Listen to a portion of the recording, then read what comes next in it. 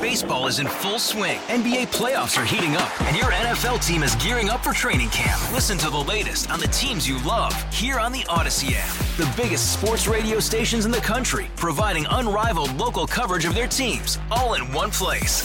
Exclusive interviews with players, coaches, and team executives, streaming live and always available on demand. Stay in the know with your favorite teams right here on the Odyssey app. Worried about letting someone else pick out the perfect avocado for your perfect impress them on the third date guacamole? Well, good thing Instacart shoppers are as picky as you are. They find ripe avocados like it's their guac on the line. They are milk expiration date detectives. They bag eggs like the 12 precious pieces of cargo they are. So let Instacart shoppers overthink your groceries so that you can overthink what you'll wear on that third date. Download the Instacart app to get free delivery on your first 3 orders while supplies last. Minimum $10 per order. Additional terms apply. You've seen the headlines and the numbers, and Cook County Sheriff Tom Dart's been on this program enough saying that the county jail is one of the biggest mental health facilities in the nation, if not the biggest.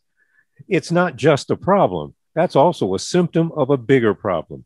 Too many people with mental illness are dealt with by our court system instead of some other way.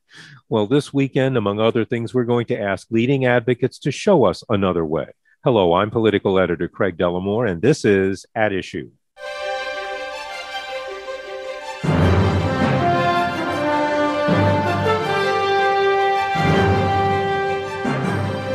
This is Mental Health Awareness Month, and among many topics that we could explore about mental health, the intersection between mental illness and the criminal justice system is pretty urgent. Earlier this month, the National Alliance on Mental Illness, or NAMI Chicago, outlined some ideas for diverting people with mental problems away from the jails. Well, we're going to talk about that and more during this half hour. Joining me via Zoom conferencing, first is Alexa James. She is Chief Operating Officer for NAMI Chicago. She has served as Executive Director of the organization since 2014. She is a clinical social worker by profession, and she is a leading voice on issues of mental health by her actions. Also with us is Jen McGowan-Tomke, NAMI Chicago's Chief Operating Officer. She leads the advocacy for legislation when it's needed and works with NAMI state grant programs, as well as running the group's day-to-day operations. And thank you both for joining me. Thank you. Thank you. Alexa James, first, tell us a little bit about NAMI Chicago and its mission. Sure, I'm always happy to. In fact, when you were talking through our bios, I just thought to myself how grateful we are to be able to work in this space of mental health advocacy, especially during a time when people are finally listening, right? So NAMI Chicago frames itself as an advocacy organization run by the voices of those who have experienced the mental health system, which unfortunately was built in a way that is not really conducive for healing. Now, over the years, of course, the system has adjusted and changed. We have incredible partners and amazing providers, but the real misunderstanding comes from, and the real error comes from not really knowing how people heal, what wellness means, and kind of taking away this medical model from a very complicated state of being, which is our overall mental health. We have a helpline. Almost tens of thousands of callers are calling us every year asking for support, really trying to navigate the system. I mean, we exist because it's so hard to navigate. We do a tremendous amount of training and outside counsel with stakeholders, including city agencies who are requiring mental health support. And we move people out of treatment facilities where they've been living for many, many years into independent living. So it's a very comprehensive group. We've grown substantially. And we are very proud to be in the space of being providing the narration for what we think mental health is, which is not a deficit. And Jen McGowan-Tomke, as Alexa James said, this is more than advocacy; it's a lot of action. How do you meld the two? How you've got if all you did were program things, that could be full-time, but you've also got to be an advocate. And I know you have to do some of that when it comes to lawmakers. That's right, Craig. As Alexa mentioned, NAMI Chicago runs a helpline. We run programs. The important piece of that as we interact with people within this system every day. And we are guided by those voices, we're guided by those experiences. And so it offers us a really important and unique opportunity to bridge those stories and the personal advocacy that we do with people around navigating the mental health system to what is the bigger picture? What are the policy solutions? What are the changes that need to be made in this system? How do we justify them? How do we talk about them? And how do we push for those sometimes legislative solutions and funding solutions that really move this system forward? So it's a really important blend, as you mentioned, of understanding the personal experience and bringing that to a policy advocacy space. Well, and we're going to talk about that, and we're going to get to that legislative and funding part. But I want to start from the very beginning. Let's talk about the problem with the criminal justice system. I mean, people in mental health crises are encountering the police and the courts every day. Tell me what is going wrong and how bad it's gotten. I mean, there is so much complexity, and at the same time, it's so simple.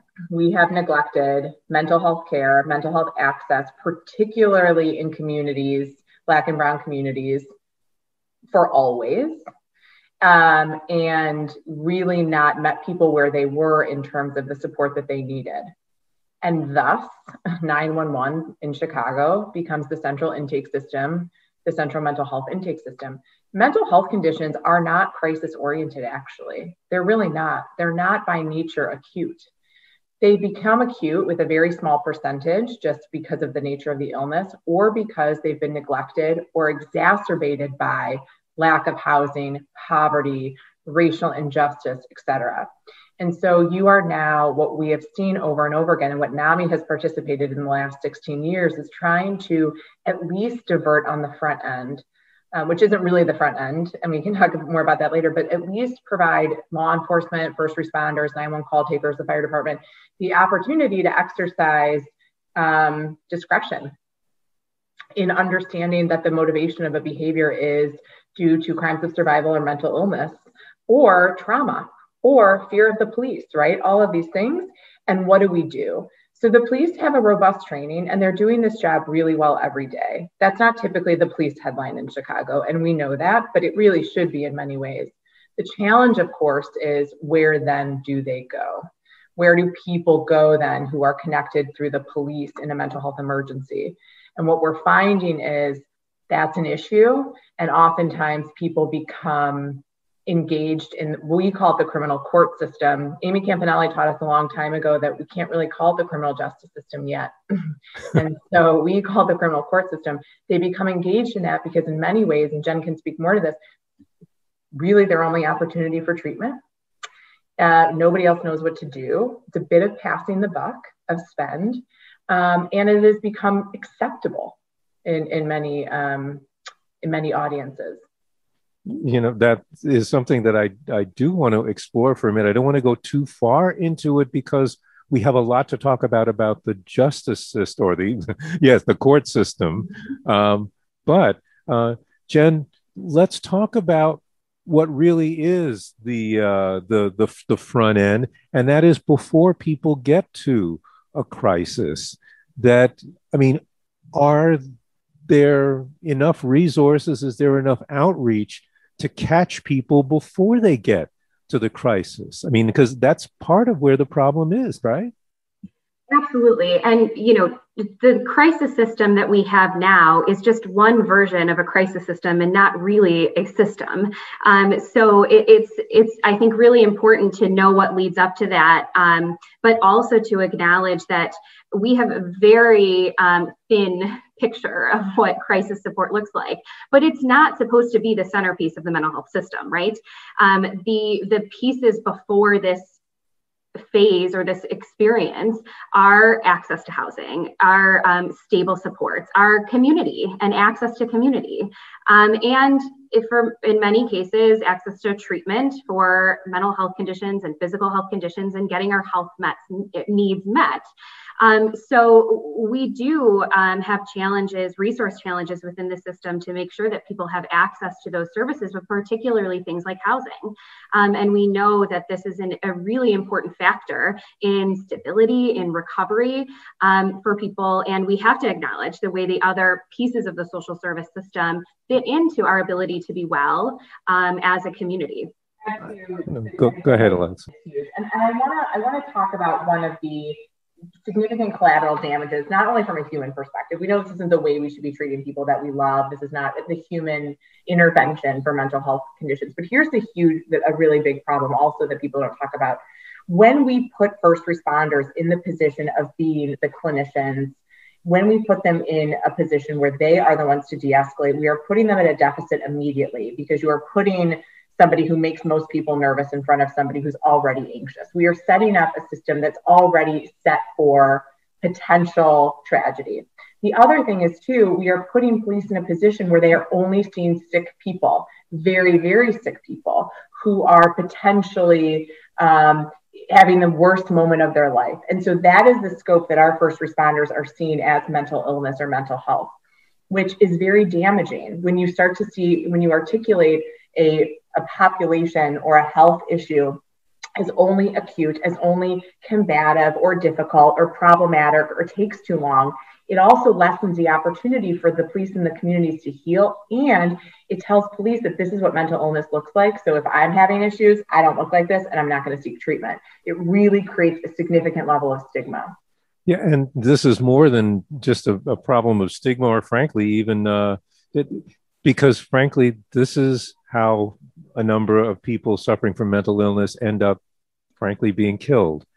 And I know that NAMI Chicago has been working with the city of Chicago, among others, trying to deal with this. But how can you deal with it? I mean, you just set up the police, their only perception of people with mental illness is at the heightened, at the one end of the scale. How can you deal with that? Well, their exposure is from a professional perspective, right? And I'm going to ask you to get a little closer to the microphone. Sure. So their exposure in community to people living with serious mental illness is the most acute. And so that is exactly what NAMI has done, is we have brought the voice of people who are living with serious mental illnesses to stand in front of police and say, today I'm not in a position where I need to be transported to a hospital, but I have been before. And this has been my experience with police. This has been my experience in the system. This was my experience at Cook County Jail. And so it normalizes and it really humanizes the experience, and it makes police more effective responders when you break down that barrier too. But we need police as part of the crisis system, as Jen said, but they are not where we should start. What we need to think about is that prevention piece and access. And also how do people want to consume mental health services? And that is changes based on demographic, culture, race, ethnicity. People want to heal in different ways, and we need to be more innovative and less based on what the reimbursement rate looks like. Some people who say they want to defund the police, what they really mean is better fund alternatives. Is money the major thing that is keeping us from doing it the right way? I suspect not, but what is? It's certainly not the only thing. What we know is we actually have great resources within this system of providers, of supports of people with lived experience. And in addition to resources, it's about coordinating those systems. I mean, the piece of this picture, what we've been talking about is the crisis system. And the connection here is that many people who cycle in and out of the crisis system or the court system or hospitalizations end up in jail, end up in state-operated hospitals, and end up in a really restrictive setting once they're very, very sick. And so those two things are what's the piece that's connected here. We have to understand that part of it is about getting people to the right place. Part of it is about making sure we actually have a prevention-oriented system. But part of it is about understanding where our challenges are within the system and reframing and really reorienting in a lot of ways.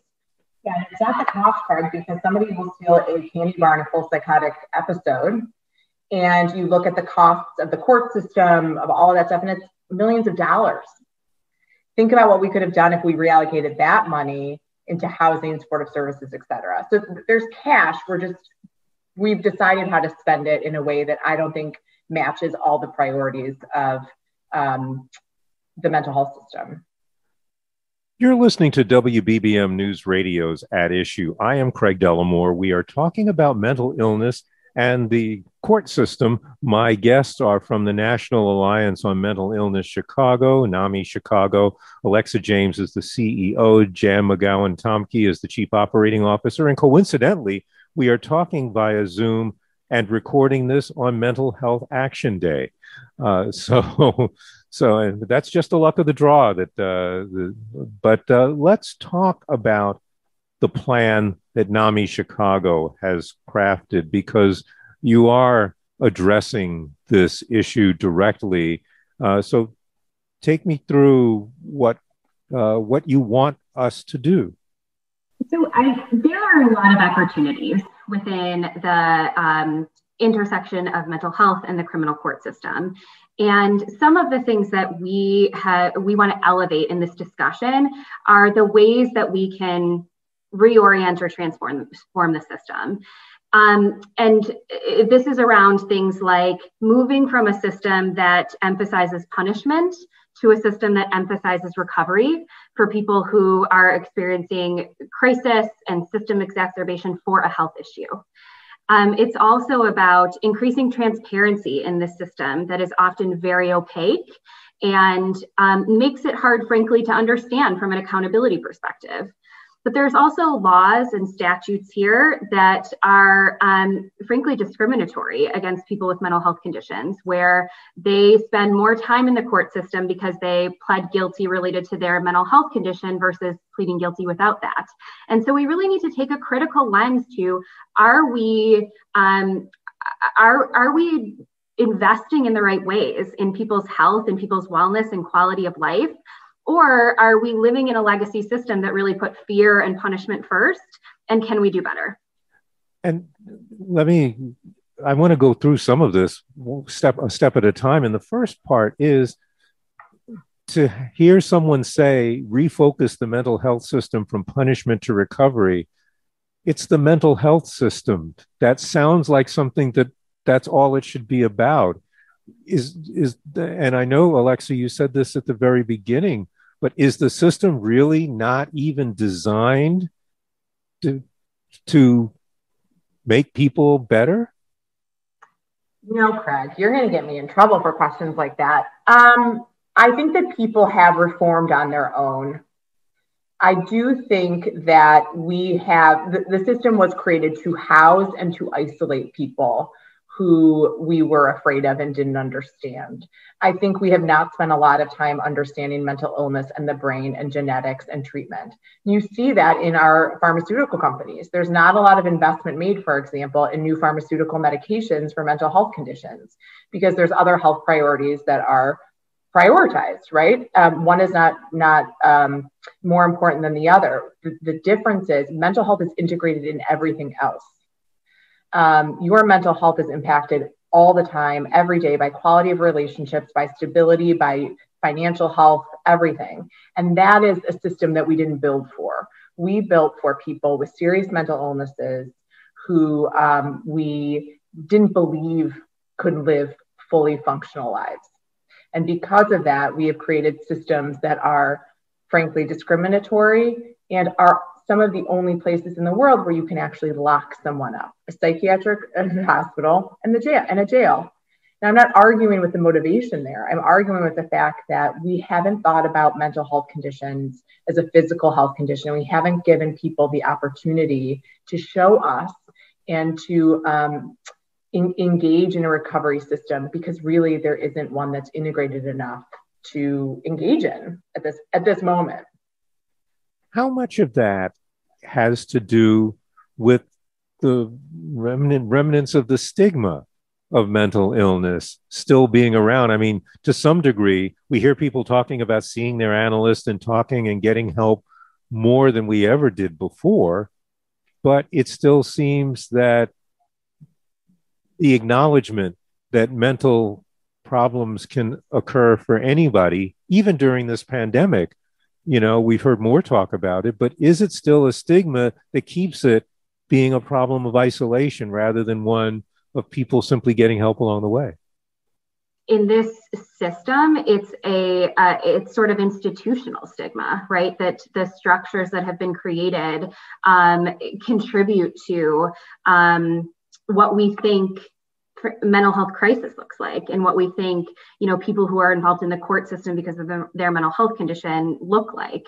And so I think it's really important that we acknowledge that our feelings around stigma are changing. And so much of that is because people talk about their stories.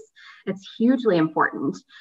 But we need to catch up. The rest of the pieces of the system need to catch up to that understanding. And we have to acknowledge that, I think, publicly, right? That we understand that mental health and mental health conditions are not something to hide. And so what does that mean for the other people in our communities and people who are sometimes caught up in these systems? You say in one of your proposals to train court stakeholders more on mental health and dealing with it and diverting people. First off, who are the stakeholders you're talking about, and what power do they have to change the trajectory of people who have come into the system? Yeah, from the court perspective, it's folks like the public defenders, it's folks like the state's attorney's offices that make decisions on charges and how and whether, we're going to assess someone's fitness in a case. And it's not to say that they aren't, really trying to be innovative here. I think that we do generally have the support to treat people with mental health conditions differently. There needs to be strong understanding of what the options are, what diversion actually looks like, and how someone can be supported in that place, setting up the structures to be able to do that. And, to understand some of the implications that come with moving all the way through the court system as someone who's been found unfit to stand trial, right? What does that mean for them? I think there's some information sharing, some knowledge sharing that can happen here that would just provide a better basis for understanding this system. But I do think that we have some really important buy-in from stakeholders who want to see this done differently. Go ahead, Alexa. I was going to say, I think that there's been a shift in terms of progress. 10 years ago, I would talk to Tom Dart and he would say, we actually try not to even say that our arrestees have mental illness because the sentencing or the bond would be higher, right? So we've made shifts. However, the fear that judges and state's attorneys and public defenders throughout the state, I mean, this is not just a Cook County issue at all, are experiencing is they are afraid of liability in terms of this. And that's stigma. That's a complete misunderstanding and myth around people with a mental health condition, which are far more likely to be a victim of violence than a perpetrator. So that's the institutional, I think, stigma that continues to exist within the professionals that are implementing policies and practices. What encourages you, besides Tom Dart, who has been one of the more outspoken people about the need for a new way of doing things? What encourages you about as you move forward? I'm encouraged by some of our partners who are talking the same about this system. I'm encouraged by advocates who are really focused on making some changes here. One part of the system is implemented by the state. We've talked about, the city and our municipalities and law enforcement, counties and jails, but the state hospital system is run by the state. And I think that there are some encouraging perspectives on what we need to fund, more outpatient services versus inpatient services when they're appropriate. So those things are really encouraging to me. I think that we need to double down and make sure that we can make real progress in this system where we know there are solutions available to us.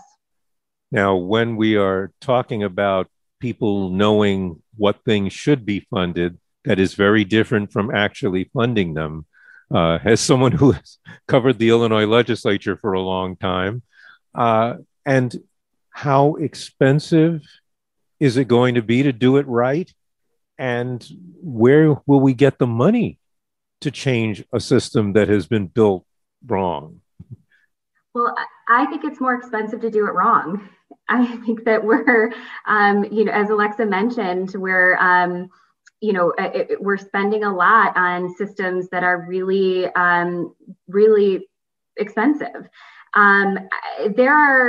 Within the system, there are people who could be treated in different settings, less expensive settings right now, that may be in a state hospital because of their charge, because of how their court case is going, and should be assessed to be treated in the community, and they can be under state statute right now. So I think that there is an investment needed here, and it's really on the prevention side. So it's not just about what does the court system need to spend, or what do the state hospitals need to spend, but it needs to be a priority of the legislature, right, to fund housing and to fund services and mental health services that help meet these needs initially. And I think that there is, there are some encouraging things happening there too, about the understanding that we need to be able to support those systems. Alexa James, who is listening? You were glad people are listening, but who is listening who really matters right now? Who really matters right now are the hundreds of thousands of people throughout this country who are sitting in the Department of Corrections, who are living with the mental health conditions and literally couldn't be in a more problematic space. Isolated, not understood, thrown outside of their community, med adjustment gone wrong, all of these things lost in the system. And then the people who are leaving. If you didn't walk in with a mental health issue, you are absolutely walking out with trauma, anxiety, fear, potentially, right? So the most important people are those who are informing us every day on our helpline, et cetera, about what they're going through and how we can help them. And we lean on legislators, but we also take a lot of action and responsibility in what we need to do to present solutions, because it is an overwhelming feat to bring to a director of a state agency or a legislator. And we want to be helpful partners in that. And I think that being informed by lived experience is our best practice, and we hope to continue. We just hope to hear less voices who are stuck in this really unbelievably tragic system. Are you finding anyone in Springfield, a city or county government, willing to spearhead this effort? Yeah, Jen can speak to that. I mean, I think that's what was remarkable about this effort is nobody turned away, but she can certainly speak to those people. I'm grateful to have had a really good conversations, particularly with the Illinois Department of Human Services, the Division of Mental Health, and their leadership, who understand and are really, kind of responsible, right, for leading the state hospital efforts. I think we're very aligned in the vision that we need to see, and there is the opportunity to make more progress now than we ever have before, with good leadership and with a different level of buy-in. So what's the next, and we only have about 30 seconds left, what's the next step in getting this to become reality? We have to keep pushing and elevating those voices. I mean, there are actual people within the system that need to be treated differently. And so we need to see some of the programmatic changes, some of the funding initiatives that need to be completed to really move from that very inpatient system to an opportunity for people to be in the community when they can. And we also need other people to raise their voices and say, we have to treat the system differently. And for families who are listening who are experiencing this, which are many of you, please know that our helpline, which is free and available 7 days a week, is here to help case manage these issues, support you, the loved ones that are always lost in this conversation, as we, case by case, try to reform these issues. Okay, well, thank you very much. That's going to be the final word. I would like to thank CEO Alexa James and Chief Operating Officer Jen McGowan-Tomke of NAMI Chicago for spending this half hour with us To our listeners, if you would like a copy of this program or to hear it again, please visit our website at wbbmnewsradio.com. There should be a link a little ways down the homepage. Also, you can find our podcasts on Odyssey.com. We'll be back next week with another edition of At Issue, and I hope you'll be listening. Until then, I'm Craig Dellamore, News Radio 780 and 105.9 FM. Baseball is in full swing. NBA playoffs are heating up, and your NFL team is gearing up for training camp. Listen to the latest on the teams you love here on the Odyssey app. The biggest sports radio stations in the country, providing unrivaled local coverage of their teams, all in one place. Exclusive interviews with players, coaches, and team executives, streaming live and always available on demand. Stay in the know with your favorite teams right here on the Odyssey app.